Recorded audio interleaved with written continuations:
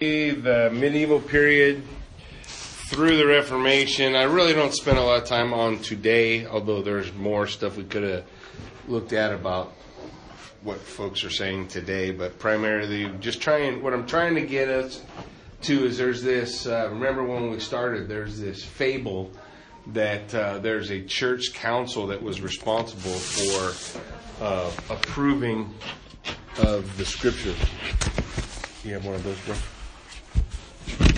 And that never happens. And when it does happen, we're almost to the 1600s. And when it does happen, it happens in response to the Reformation, not in response to deciding what Bible is correct or not. It is a reaction from the Roman Catholic Church and the Eastern Orthodox Church and the Protestants to divide themselves from one another. And so, you have things take a little twist, and that's the first time we'll see a council of any kind that says this is what we call the Bible. So prior to that, one of the things we've been trying to build on is that from the time the letters left the pens of the apostles, they functioned as scripture in the church. They were fulfilling that role and continued to fulfill that role, moving down through history. And then until we're going to see really from about, from 540 for some reason in my head, but we're gonna begin to see a decline, a mixture of the church becoming powerful, and then instead of holy men desiring to teach the word, you have men who want power who come to the position, and we start to see a decline in the church into what many call the Dark Ages or the medieval period, which has its turnaround at the Reformation. Again, God in His grace bestowing light to pull men from the darkness, and that leads us to today, ultimately. And but as we look at that idea, and obviously we're not going real in depth in church history, just trying to give an overview, what's going on, who's saying what is their view of Scripture, how did they look at it in their time, and how did they use it, how did they utilize the Scripture. And so as we go forward, hopefully we can set that groundwork, and then next time we'll move on out of church history to maybe a little bit on canonization, and then transmission of the text. So we'll start today in the medieval period. Just as a brief note, you'll notice in the notes, church history. The medieval church comprised the period from about 600 to 517. Dates in history are just up to whoever's book you're in. So it just gives you a generality. You guys okay with that? Because some guys will say from 350 to 14 something. It's just numbers, but give you a general idea. The collapse of the Western Roman Empire in the 5th century led to a vacuum in Western Europe. So you have the collapse of the Roman Empire, in essence, and the rise, roughly, I would agree, at that time, of the power of the church. Prior to that, you do have a church. You have Constantine was before that. You have issues that have begun to creep into the church, but really, until the power vacuum is created by the collapse of the empire, you don't really see this huge swing like we'll see maybe as we look tonight. The political, economic, social, moral, intellectual structures of an immense civilization no longer existed. Undeniably, the institutionalized Roman Catholic Church filled this vacuum. The papacy gained legitimacy, monasticism became entrenched, Islam exploded across the Mediterranean, and the Crusades resulted. As the church grew in influence and power, though, it became corrupt and ineffective. That's the story of the medieval church. So basically from that period of time, that's what's going on kind of around everything. We've now moved, obviously, several generations from Christ. The apostolic fathers are all gone. The early church fathers are all gone. We're now multiple generations down the road, and we begin to see the attack of Satan change. Initially, the attack of Satan was in the form of persecution, right? Take a pinch of incense, declare Caesar is Lord, and you're a good citizen of Rome. If you don't do it, we'll throw you to the lions. So you have persecution. But what happened under persecution is the church spread, and it became more popular. When we look at Peter, when he preaches the first sermon, how many get saved? 3,000. That's pretty good, right? The Easter Sunday, we had a couple. So 3,000, that's pretty good. That's a pretty good first message coming to the Lord. The next time, 5,000. You have 10,000 people, roughly 8,000 and change. What building in the ancient world housed that for a church building?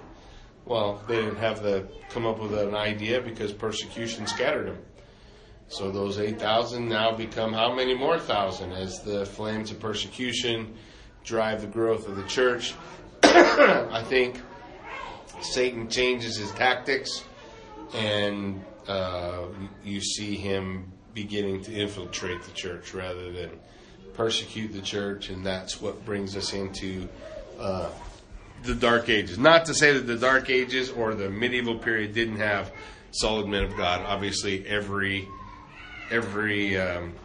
epoch of time has its men of God, its move of the Spirit.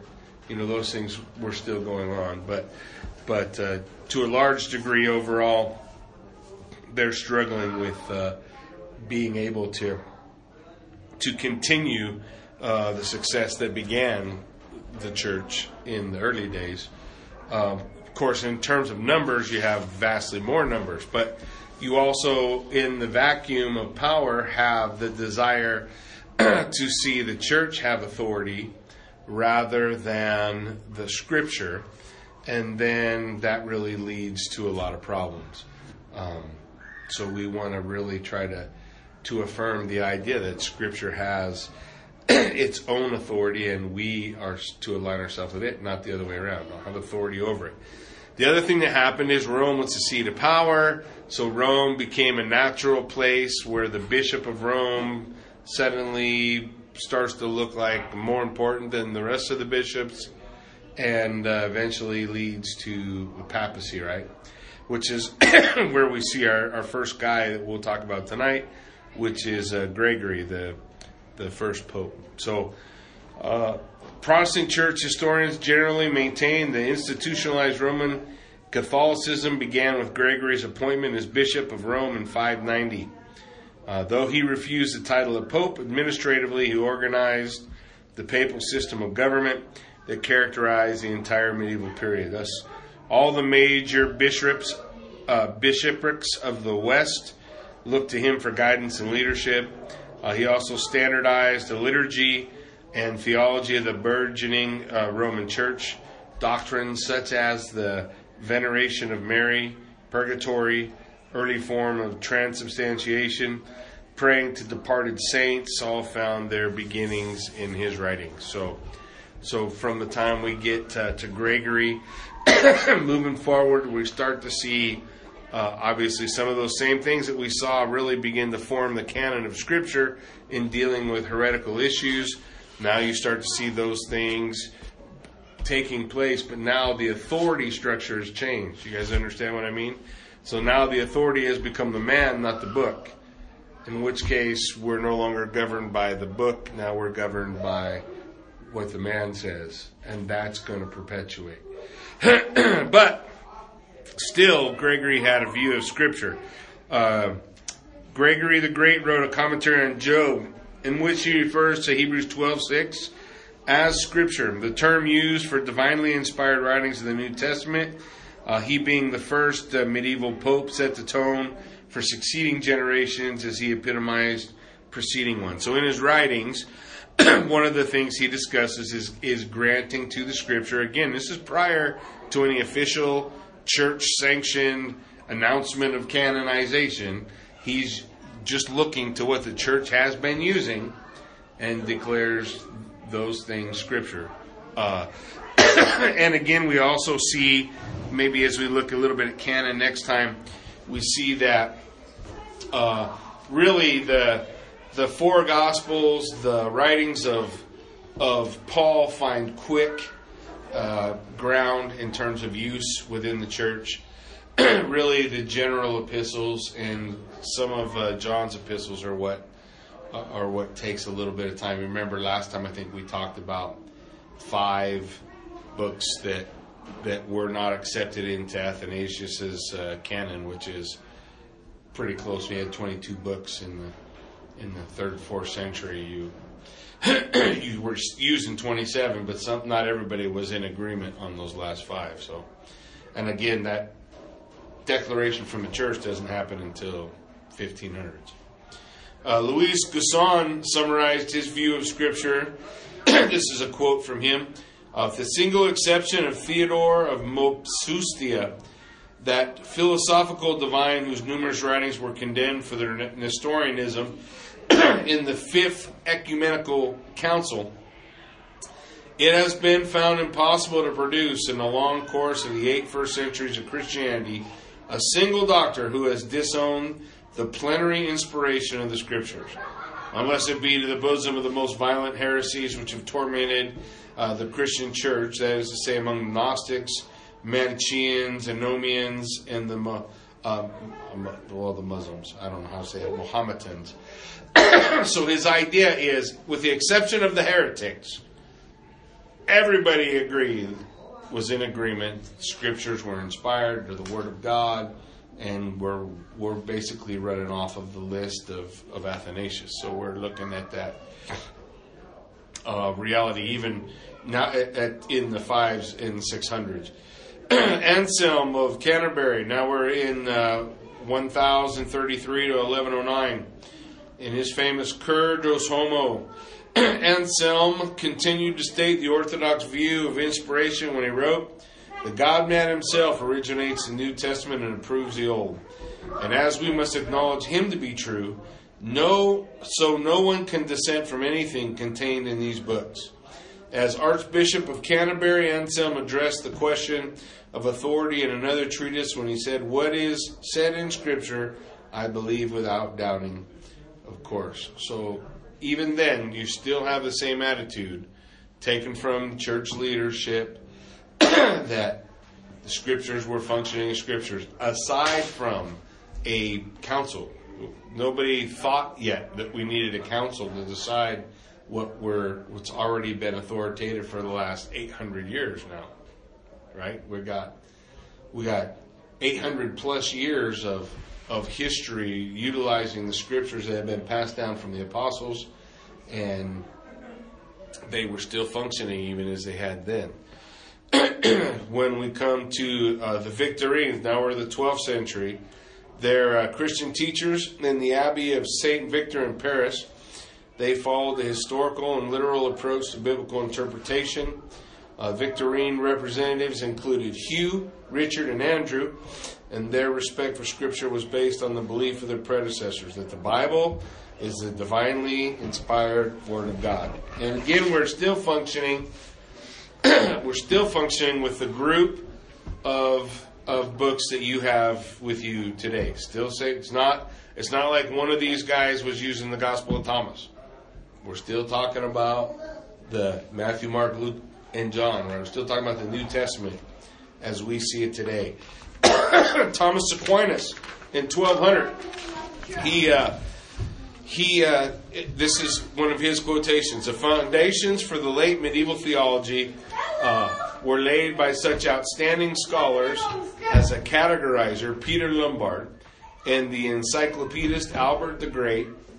But the greatest spokesman of scholasticism was Thomas Aquinas, who clearly set forth the orthodox doctrine of inspiration in the Summa Theologica.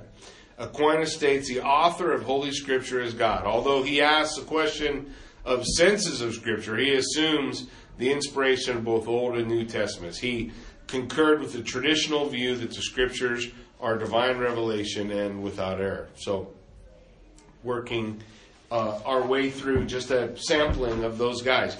One of the other things I wanted to just take a quick cursory look at was the church councils during that time. So we've had talk, you hear people all the time talk about, well, this is what was decided at the Council of Nicaea. Man, they lay a lot of stuff down at the Council of Nicaea that never happened. Just because a bunch of people say it don't mean it happened. You know that? I actually used to teach. Well, this is what happened. Constantine got together. He said, hey, we need to figure out who's using what books of the Bible. And so he called for the Council of Nicaea. The Council of Nicaea got together and decided, and here we have our canon of Scripture. Yeah, that never happened. Never happened. I heard it from someone who heard it from someone who just continually perpetuated the lie. So I thought we'd look at, again briefly, I'm not talking about everything that the councils talked about, but we're just going to look at some of the main points. Why did these councils meet? And what was the purpose? And what we'll see as we work our way through is never was the purpose to have authority over Scripture. Scripture maintained the authority it had from the writing of the apostles. Does that make sense to everybody? So hopefully by the end of the night, you'll still understand that. So the first Council of Nicaea is called by professing Christian Emperor Constantine, who decided to unite the church and solidify his empire. The council affirmed the Trinity, upheld the full deity of Christ as eternal and of the same nature as Father. The council also formulated the famous Nicene Creed and a condemnation of the heresy of Arianism, which denied Christ's deity and divided Christendom. Arianism is basically Jehovah's Witness. Arianism is the same thing. Jesus isn't God, only the Father's God. Jesus is a created being. You know, just like any Jehovah's Witness ever come to your door, basically is the teaching of Arianism. That's what the Council of Nicaea came together to deal with. Not what books should be in the Bible. In addition, Nicaea set forth numerous canons. That means rules. They set forth numerous rules that claim to be universally binding on the whole church. What are these rules? Bishops should only be appointed by other bishops. Excommunication is only to be done by a bishop. That bishops have jurisdiction over their own geographical areas. Likewise, it is before all things necessary that they, who convert to the church, should profess in writing that they will observe and follow the dogmas of the Catholic. Now, at the time, this is not really what we see as Catholic. Catholic means universal. Of the Catholic and Apostolic Church. So, Council of Nicaea was never about picking books of the Bible. Council of Nicaea was dealing with Arianism. They come up with the Nicene Creed, which is based on the Apostles' Creed. It's the earliest of the church councils. They start discussing government structure, right? What is a bishop? A bishop sits over a geographical area. So when we talk about guys like, what's the fella I was telling you guys about that died? How did I lose it? Because there's only one guy who ever died in Scripture, or not in Scripture, in church history. But he's a famous old guy. Come on, help me out. Nobody, huh? What did he do? He died. Got burned at the stake. Way early. A disciple of John. Why can't I think of his name? Like John. Polycarp? Polycarp. Oh my gosh. Lord have In mercy the on my notes somewhere. soul. Dig in there. So Polycarp. Polycarp was a bishop of Smyrna. So basically, he's like the pastor over the pastors of that geographical area. So if somebody got out of whack, he was responsible for getting them on track, or to deal with it, or the final say in orders of church discipline. Now that's in the 300s. That's just 4th century, pretty early, 4 generations from Christ. So you've got, and remember, Polycarp is a disciple of John the Baptist. So it's at the time of Polycarp, that's just one generation out. You with me? So Polycarp, bishop, and the Council of Nicaea, they decide what's the rule for bishops. How are we going to appoint them? Who gets to pick a bishop? I'm sure there were plenty of guys becoming self-appointed bishops, right? Stand up and say, I have decided I'm the Bishop of Buell. Well, that's great. But according to the Council of Nicaea, only another bishop could lift up a bishop. I have a question before we go on to that next part. But, sure. So if they all believe that this was scripture, and they're reading this, and they believe what it says is the scripture, or are they saying they believe what it says, or they just believe it's scripture? Because how do they deviate from what Christ was intending and how a Christian should live to turn into this Catholic Church? Well, initially when it starts, it's not all bad.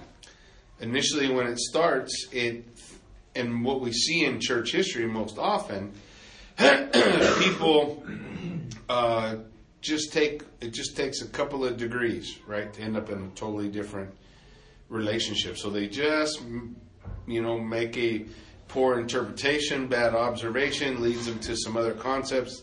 Next thing you know, they're pretty far down the track. Really, the division of Catholicism and Protestantism, there's a lot of big divisions, but the primary one in my mind is that for a Protestant, you are justified by faith, and the Catholic, you're justified by works. Those are pretty dramatic differences.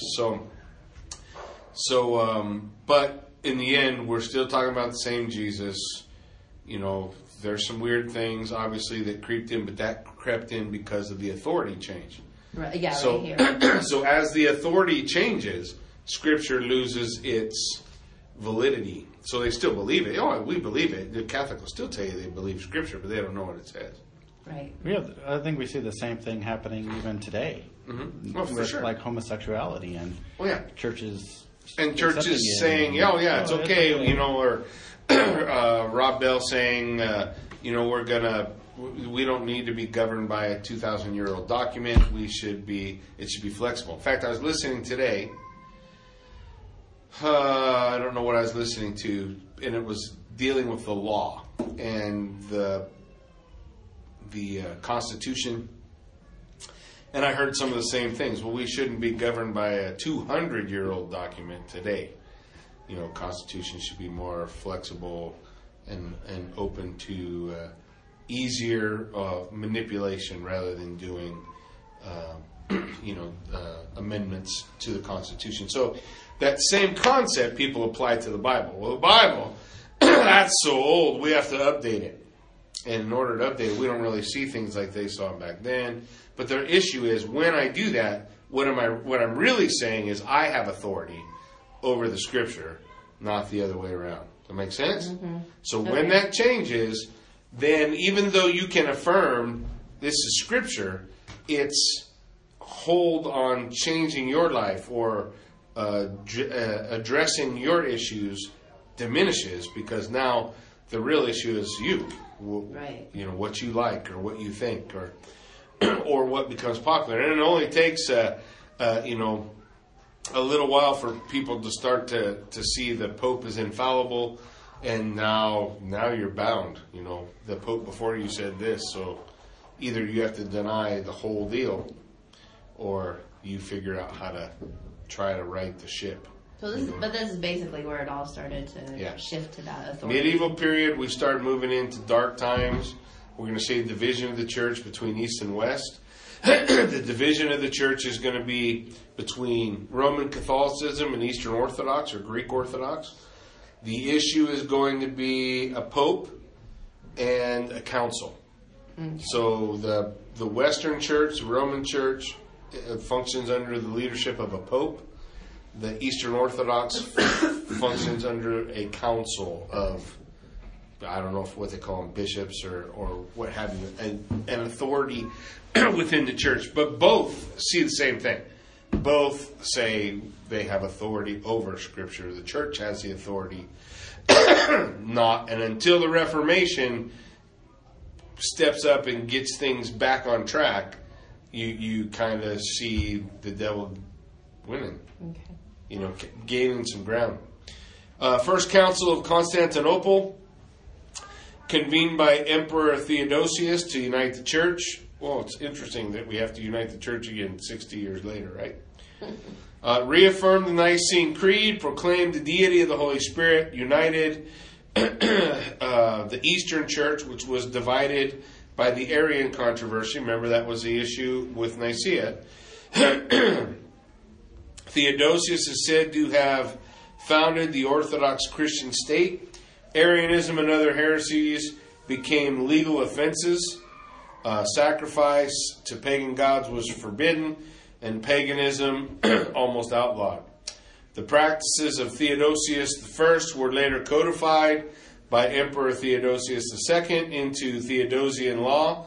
This was later superseded by the Justinian Code, which added the novella that provides a classic formula for the relation of church and state, in which the church would take care of religious matters and the state civil matters.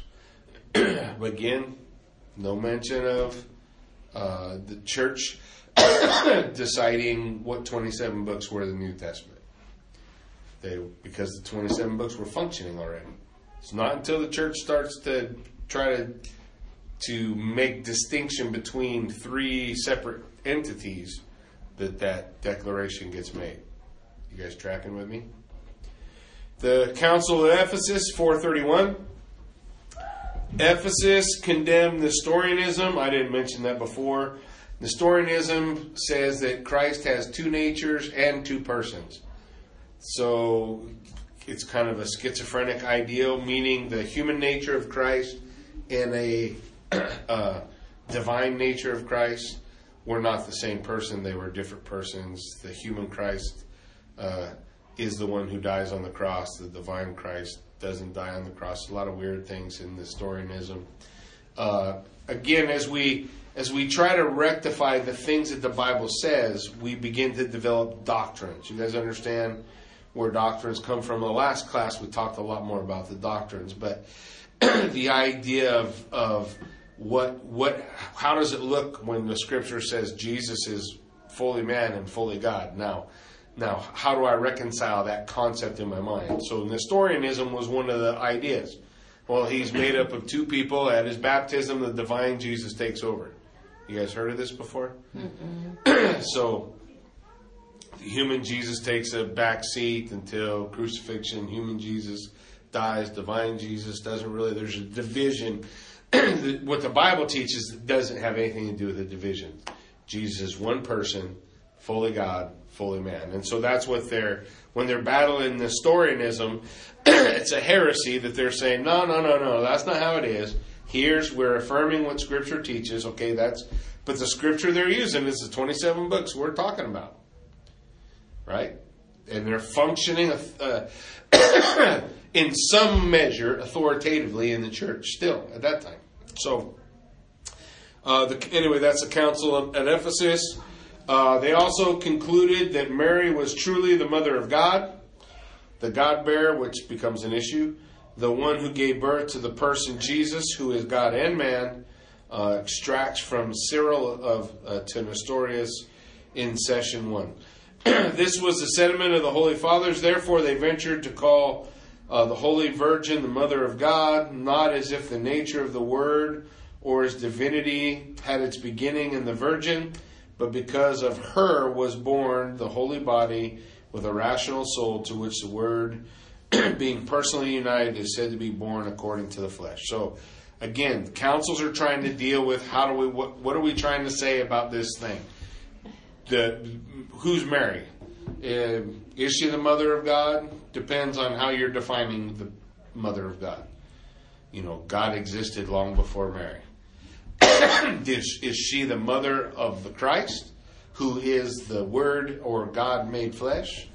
Sure. She gives birth to the child Jesus, right? These are the things that they're trying to define because people have questions. People are trying to comprehend and understand the things that are going on in the church. And for better or for worse, the church is trying to define its beliefs, codify what do we believe, what does Scripture teach. That makes sense? But they're not going by the scripture. No, they are trying to interpret best they can from their understanding what Scripture talks about. Mm. And sometimes we make bad, right? Still today, can you turn on some Christian station and hear wacky stuff? Mm-hmm.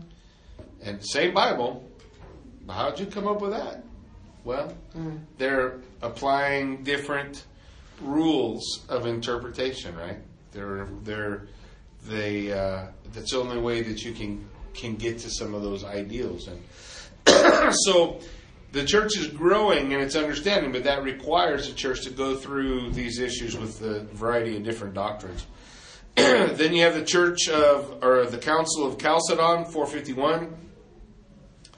This is called by Emperor Marcion to deal with the Eutychian heresy that merged the two natures of Christ, making a logically incoherent combination of infinite with finite nature. So again, they're trying to deal with the two-nature idea of Christ. How is he man? How is he God? So these are still things that the church wrestles with today. Not that we have the perfect solution. You start to sit down and think about how does that work. But the point is, that's what they were called to deal with. Of the 500 bishops present, only 2 were from the West. So this is primarily the Eastern Church meeting here at the Council of Chalcedon.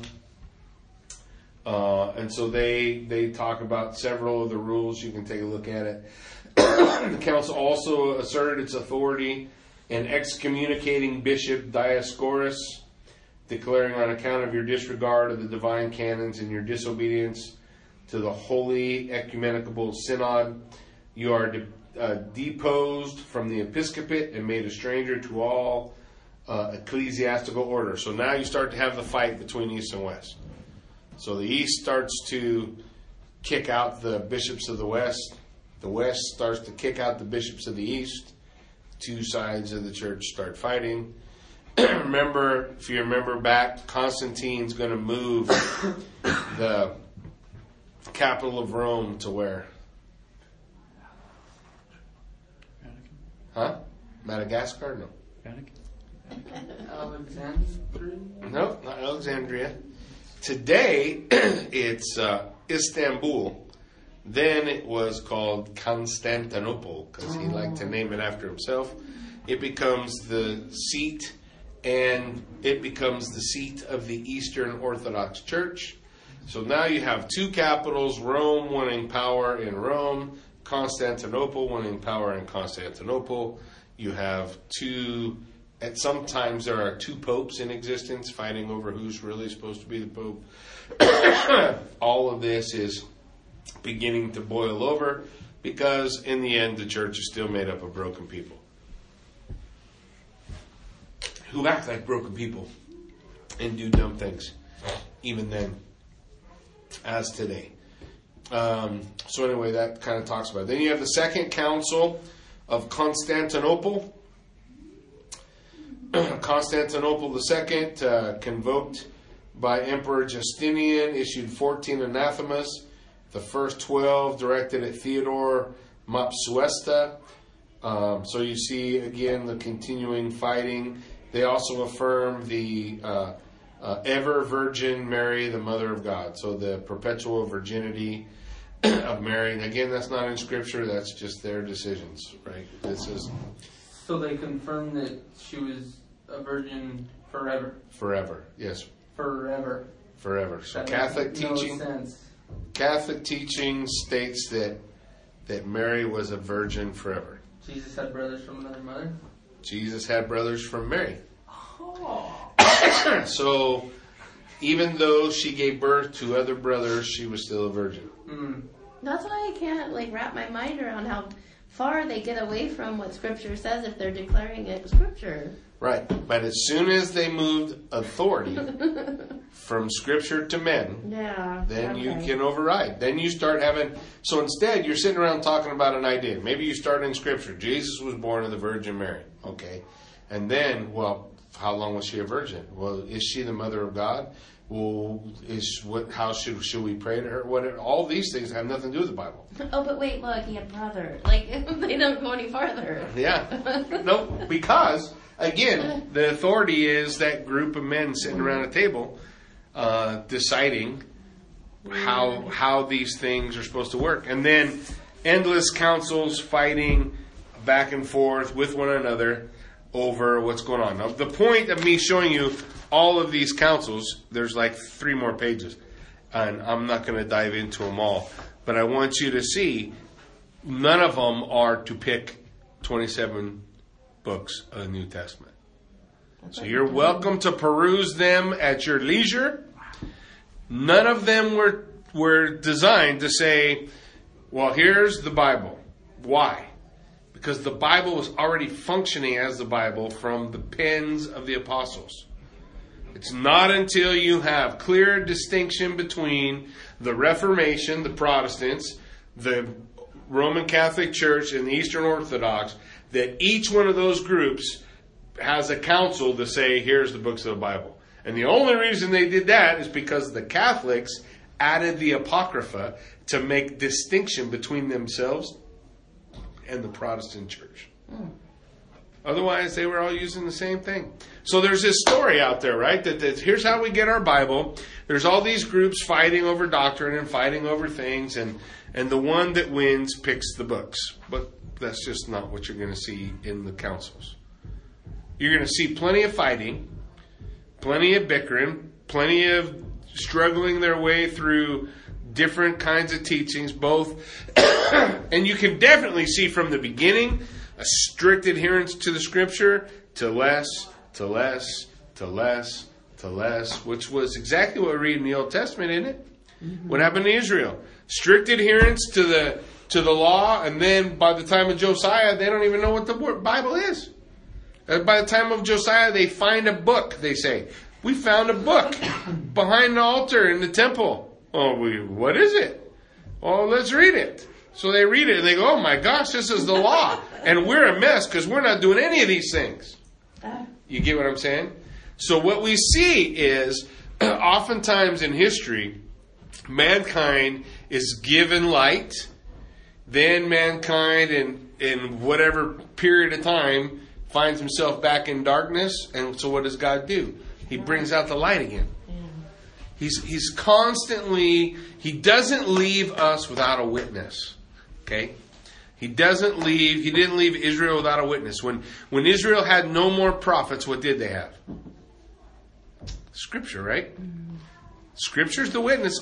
You're accountable if you don't pick it up. The United States is not going to bode well when they stand in judgment before Christ. Because when they stand in judgment before Christ, you're going to say, dude, wasn't my word available? Well, the answer to that question is yes. There's a Walmart on every stinking block, and they have the Bible, last I checked, in it. And then you have Gideons who put a Bible in every single motel, hotel, imaginable. So there's no shortage of the Word of God. If you didn't go look at it, God's going to say, it's not on me. I left you a witness. You didn't care. So you wanted to stay in your rebellion, right? So God has provided a witness. And what we see, the important thing that I want us to get to as we move let's go toward the Reformation. What we see happening in the Reformation is that very thing. What occurred? The same thing that occurred with Josiah. What was that? Going back to the Scriptures. Get back to Scripture. What's a Scripture? Yeah, that's right. Sola Scriptura comes out of that, which means moving back to the authority of Scripture. So when Martin Luther nails his 95 Thesis on the door of the... Nobody? Huh? Church? Worms? No. Is that too far? It'll come to me in a minute. Anyways, when he does that, what his cry is, let's get away from all these weird doctrines we've been developing over the last 1,000 years, and let's get back to the Scripture. Let's get back to the authority of Scripture. So, but again, one of the things that you're going to hear people say is, all the Bible, all these books, the way they pick books. No, the books started functioning as Scripture right out the gate. Day one, Paul sent a letter to the Ephesians. What happened? It was used as Scripture. Did Paul know he was writing Scripture? Yep. Paul knew he was writing Scripture. He told him he was writing Scripture. He had authority because he was an apostle called of God to deliver to us the Word of God. So he does so. And as he does so, and as it functions in that way, it continues to function in that way all the way through church history. Now, later on in church history, we're using it less. Yeah? In fact, we start burning guys at the stake because they want to change the language. Because remember, in the Catholic Church, what language was the Bible in? Latin. Jerome is going to make the Bible available in Latin, but people speak other languages, right? Other than Latin. So to get it into a common man's tongue, that's the desire. Right? We want to put this in a common man's tongue. So Wycliffe comes along and says, we need to make this available. Why? Because the Bible's going to change things. He wants to make it available for people to read. And Protestant Reformation makes that possible. Makes that possible. You have that division. You have a move back towards the authority of Scripture. And then we see the light again blossoming in the nations as people hold fast to the Word of God. Every revival ever taken place in the history of mankind has been founded on Scripture. Strict adherence to what the Bible says, moving back to the Bible, bowing the knee before the things that it teaches, the Christ that the Scriptures reveal, right? So that's how these things take place, which, men now in the 21st century, we can start saying, oh, well, yeah, it could have been 39 books instead of 27. No, couldn't it? There was not 39 books. There's 27. That's what they had. That's what they were working through. With the exception of 5 of those books, that's kind of through history, people waned on whether or not they could understand how James fit together with Paul. Anybody ever had that struggle? What's James say? Why would they have a problem with James? What's James say? Show me your faith by your... Yeah, what did Paul say? We're saved by, not by. So they're trying to figure out how do those two fit together. It took them a while, right? It was easier to say maybe this one don't belong. I don't know if I'm into James right now. I know I'm into Paul, right? But I'm not sure I'm into James. But as man studied and looked, they realized there's a lot of great things in James. So maybe I'm not quite understanding what it is James is saying. And as they begin to take closer look, they realize, oh, wow, look at that. It is in line with what Paul is teaching. And then there was a unanimous concept of, James is in. Do you guys get what I'm saying? So that's the only thing. There was never a guy going, oh, I found this book in the desert called, Fred. The Book of Fred. And, I think it's Scripture. We should put it in the Bible. No. That's all lives in someone's brain. That didn't happen. Historically, that never occurred. We're dealing with the same books. You guys get where you picking up when I'm laying down? So let's look at this shining of light. Reformation, 1517, beginning. The Reformation of the 16th century is, next to the introduction of Christianity, the greatest event in history. Marks the end of the Middle Ages, the beginning of modern times. Starting from religion, it gave directly or indirectly a mighty impulse to every forward movement and gave Protestantism the chief propelling force in the history of modern civilization. Gets us back on track.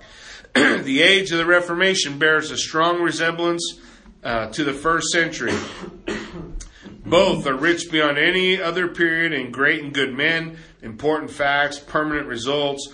Both contain the ripe fruits of preceding and the fruitful germs of succeeding ages. They are turning points in the history of mankind. They are felt in their effects to this day and will be felt to the end of time. They refashioned the world from the innermost depths of the human soul in its contact with the infinite being. They were ushered in by the providential occurrence or concurrence of events and tendencies of thought. The way for Christianity was prepared by Moses and the prophets, the dispersion of the Jews, the conquest of Alexander the Great, the language and literature of Greece, the arms and laws of Rome, the decay of idolatry, the spread of skepticism, the aspirations after new revelation, the hopes of a coming Messiah. The Reformation was preceded and necessitated by the corruptions of the papacy, the decline of monasticism and scholastic theology, the growth of mysticism, the revival of letters, the resurrection of the Greek and Roman classics, the invention of the printing press, the discovery of the New World, the publication of the Greek New Testament, the general spirit of inquiry, the striving after national independence and personal freedom. In both centuries, we hear the creative voice of the Almighty calling light out of darkness. So as all of those things are coming together, it is perpetuating this great outburst of light again in time. Now, prior to the invention of the printing press, how do we make copies? Yeah, with a pen and paper. So, of all the notes you ever wrote in high school, how many you still have? Zip. You know how many? What about letters? You keep any old letters? I should know. So we got, well, your high school was like 2 years ago, so Yeah. it's a little easier. Kathy and I still have letters we wrote when I was in boot camp, which is like 90 years ago.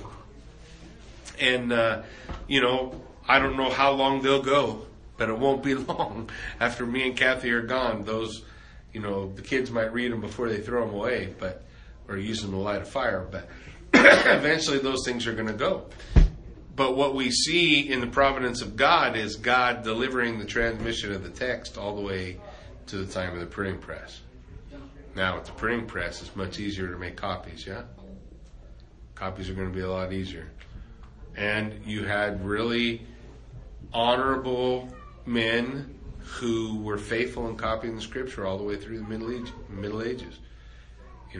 Guys who were faithful. You find things like Codex Sinaiticus and Codex Vaticanus, and you find them in monasteries that just sitting on a shelf somewhere that, whoa, look what we found, that the monks used to use. Now they're coming up finding these texts that enable men to then take those texts and develop for us the same scripture we have sitting before us, either on iPad or in paper form, all the same. So now the Word of God delivered is going to continue to be able to be delivered. Now, the idea of wiping out the Word of God is just ridiculous, right? How are you going to get rid of it? It's everywhere. It's everywhere.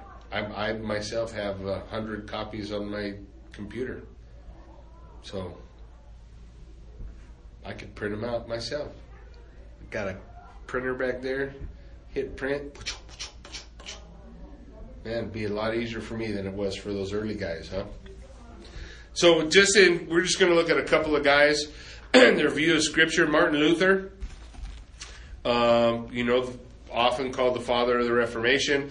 On the origin of Scripture, he believed that Scripture had its foundation from God, that he used men, and so pretty much had the standard belief in inspiration of the text coming from God through men to you and I.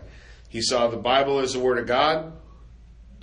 He quotes, "This is exactly as it is with God. His Word is so much like Himself that the Godhead is wholly in it, and he who has the Word has the whole Godhead." His point is, Scripture is what we need. We need to get back to the Word, right? This was what spurred the Reformation. So what you'll see, Bethany, as we look at this, is you're going to see this flip now, where we got so off track in the medieval period. Now you're going to see things come back to a solid foundation on the Word. Nice. He believed the Bible is divinely authoritative. Having come from God, the Scriptures have divine authority. This is what he said. "We hope that everyone will agree with the decisions that the doctrines of men must be forsaken and the Scriptures retained." We got to get rid of with all this monkey business we've been putting together, and we need to get back to the Word of God. Everybody tracking? He believed that the Bible was infallible and inerrant. I have a couple of quotes here. Whoever is so bold that he ventures to accuse God of fraud and deception in a single word, and does so willfully again and again, after he has been warned and instructed once or twice, will likewise certainly venture to accuse God of fraud and deception in all his words. Therefore, it is true, absolutely without exception, that everything is believed or nothing is believed. It's all true, or it's all got to go. So, which is still the affirmation of the church today. The Word of God, you can't cut and paste. It's all or nothing. So if you're in, then you need to be all in, right? And allow the Bible that place of authority. The Bible is a revelation of Christ. It reveals who Christ is. He said, dismiss your own opinions and feelings and think of the Scriptures as the loftiest and noblest of holy things, as the richest of minds which can never be sufficiently explored, in order that you may find the divine wisdom which God here lays before you in such simple guise as to quench all pride. What's he saying? And then he goes on to say, what you're going to find there in those Scriptures, in the swaddling clause of the verses before you, is the Christ, Jesus, in the pages of Scripture. His point is, look, man, this is the Bible. The Bible reveals who Christ is. The Bible is noble, holy. It's what we need. This begins, like I said, the big Reformation that changes, moves the church from darkness back toward light. Make sense? John Calvin, 1509 to 1564, they overlap. Calvin believed the Bible, again, just like Luther, found its ultimate source in God, that the very words of the Bible came from the mouth of God through the instruments of men. He believed that the words were God's very word. That just means he believes in plenary inspiration, that God actually wanted the words that were utilized. He said we owe to Scripture the same reverence we owe to God, because it has proceeded from Him alone and has nothing belonging to man mixed with it. The law and the prophets are not a doctrine delivered according to the will or pleasure of men, but dictated by the Holy Spirit. So moving again toward the authority of the Scripture. The transmission of the text, he said this, there is this difference between the apostles and their successors. They were sure and authentic amanuenses of the Holy Spirit, that means secretaries, and therefore their writings are being regarded as the oracles of God, whereas others have no office than to teach what has been delivered. So the apostles are done. Now those who come afterwards, their role is to teach what the apostles delivered. How many times do you hear Paul say the same thing? Hold fast, sound doctrine. Hold fast, sound doctrine. Teach the things that I taught you. So, again, we see this. He believed in the inerrancy of Scripture. So long as your mind entertains any misgivings as to the certainty of the Word of God, its authority will be weak and dubious. That bears a little consideration. So long as you don't think the Word of God's quite right, if I erode your faith in the Word of God, then what I have done is I've removed its ability to be authority in your life. And that's really the situation much of the world finds themselves in today. I don't know why I should listen to the Word of God. Why does that matter? It's just a bunch of books men put together, right? We just looked at all the church councils that they voted on. Remember where they voted, what books should be in the Bible? No. You didn't notice that? Not true. Ulrich Zwingli, 1484, said this, the articles and opinions below. I, Ulrich Zwingli, confess to have preached in the worthy city of Zurich as based upon the Scriptures, which are called inspired by God, and I offer to protect and conquer with the said articles, and where I have not now correctly understood said Scriptures, I shall allow myself to be taught better, but only from the Scripture. What had authority? Scripture. So you see the swing back to What do we need to cling to? What do we need to hold to? What is authoritative for the church? That which was delivered by the apostles in the beginning is what is being regained again at the Reformation. Make sense? John Knox in Scotland established Calvinism as the official affiliation of Scotland, believed in the inspiration and authority of the Scripture, as did his mentor. It was Knox's disciples who trained a guy named King James. You ever heard of him? Mm-hmm. Who is going to develop the King James Version of the Bible in 1611. Francis Turretin. We believe that the Word contained in these canonical books.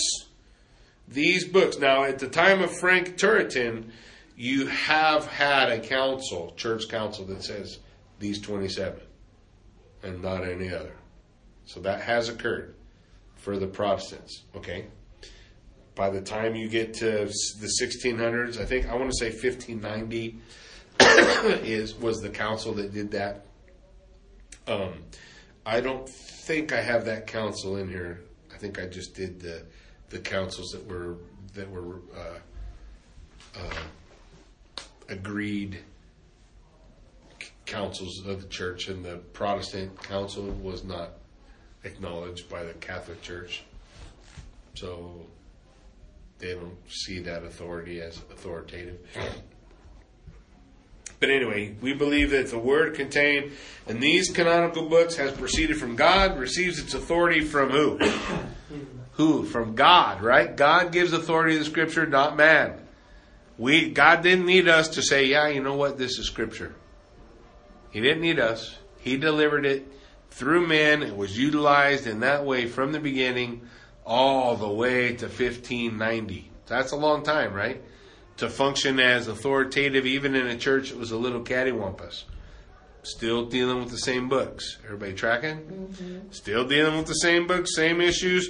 Received his authority from him alone and not from men. This confession was published, somewhat modified in abridged form of the Waldenses, a brief confession of faith of the Reformed churches of the Piedmont in 1655.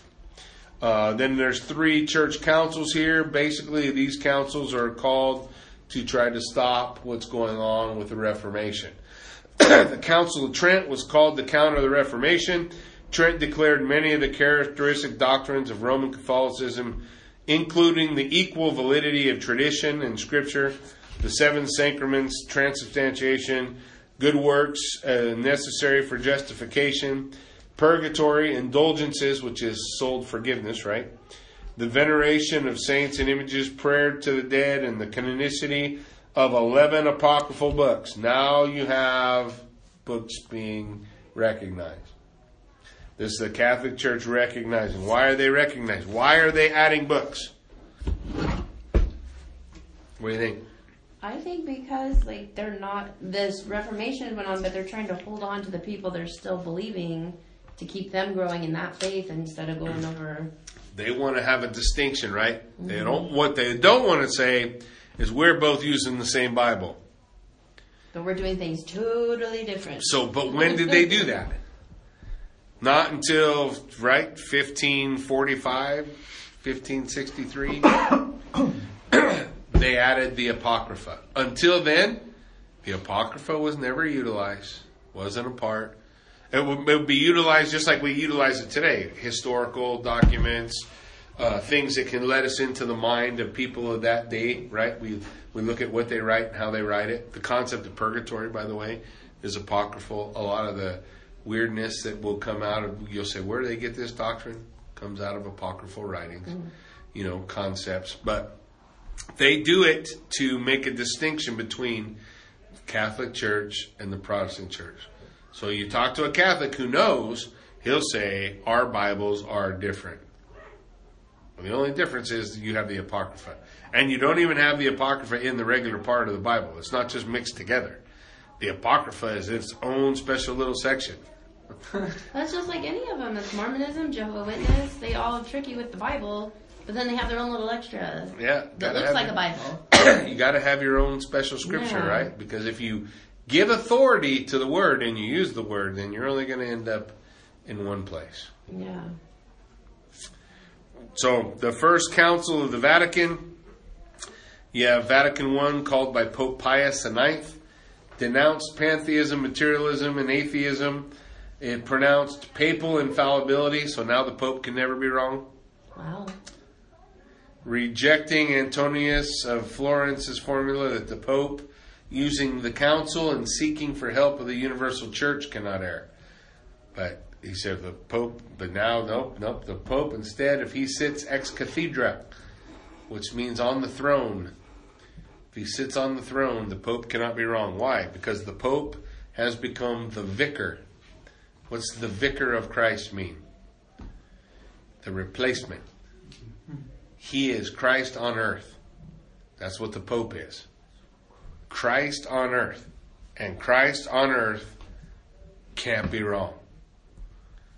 So, even though he was appointed by man. Even though he's appointed by man, and it doesn't make any sense. And we can even go in church history and say, okay, here's two popes both talking out of the wrong sides of their mouth, saying opposite things. One of them is wrong, which would prove that there is no such thing as infallibility.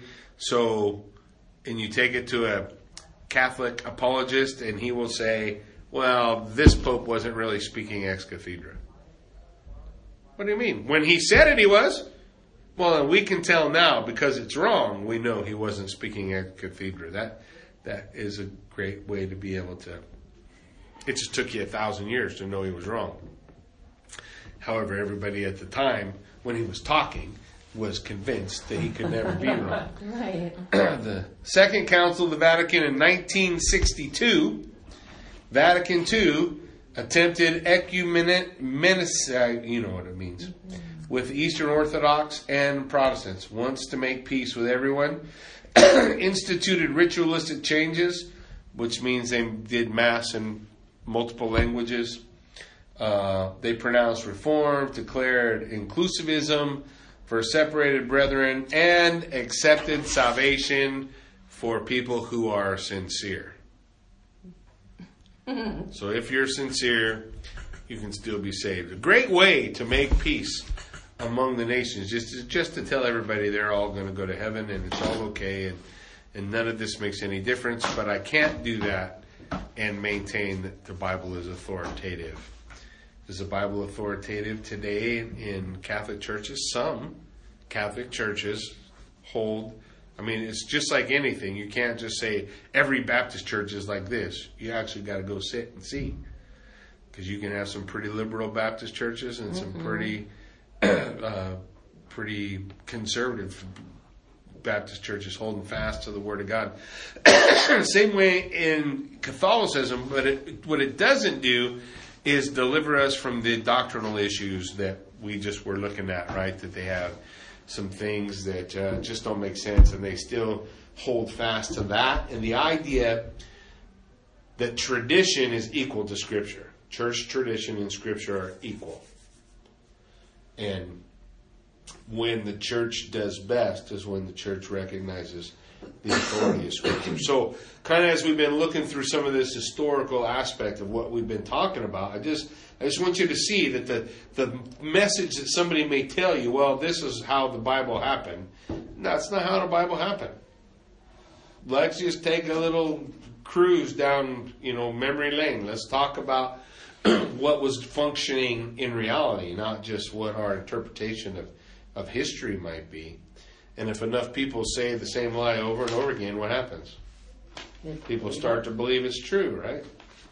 But the reality is, what we see is when the apostles laid down their pen and mailed their letter, that letter was authoritative from that date to today. And it was authoritative by the providence of God. That God delivered to us the word He intended us to have. So I don't believe there's another book somewhere somebody's going to find to add Paul's third letter to the church at Corinth or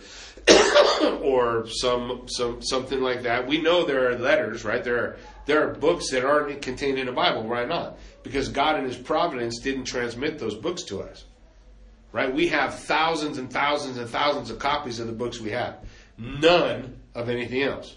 So that's why those don't come in. It's not like we have 5 copies only of 3rd Corinthians, and so we say, well, we're not going to put it in. No, we don't have any. God in His providence wanted that in His Word. It would have functioned as Word from the minute it was delivered. It would have been spread, would have been copied, and would have came to us. Because that's how the providence of God works. He brings the Word to us. And we watch. As that Word becomes authoritative again in the 1500s, what changes? Now light begins to dawn. You see revivals pouring out across the land. People getting saved. And that same move that was begun then still continues today. You still have the same battle, though, right? Between whether or not men are going to treat the Word of God as authoritative or not.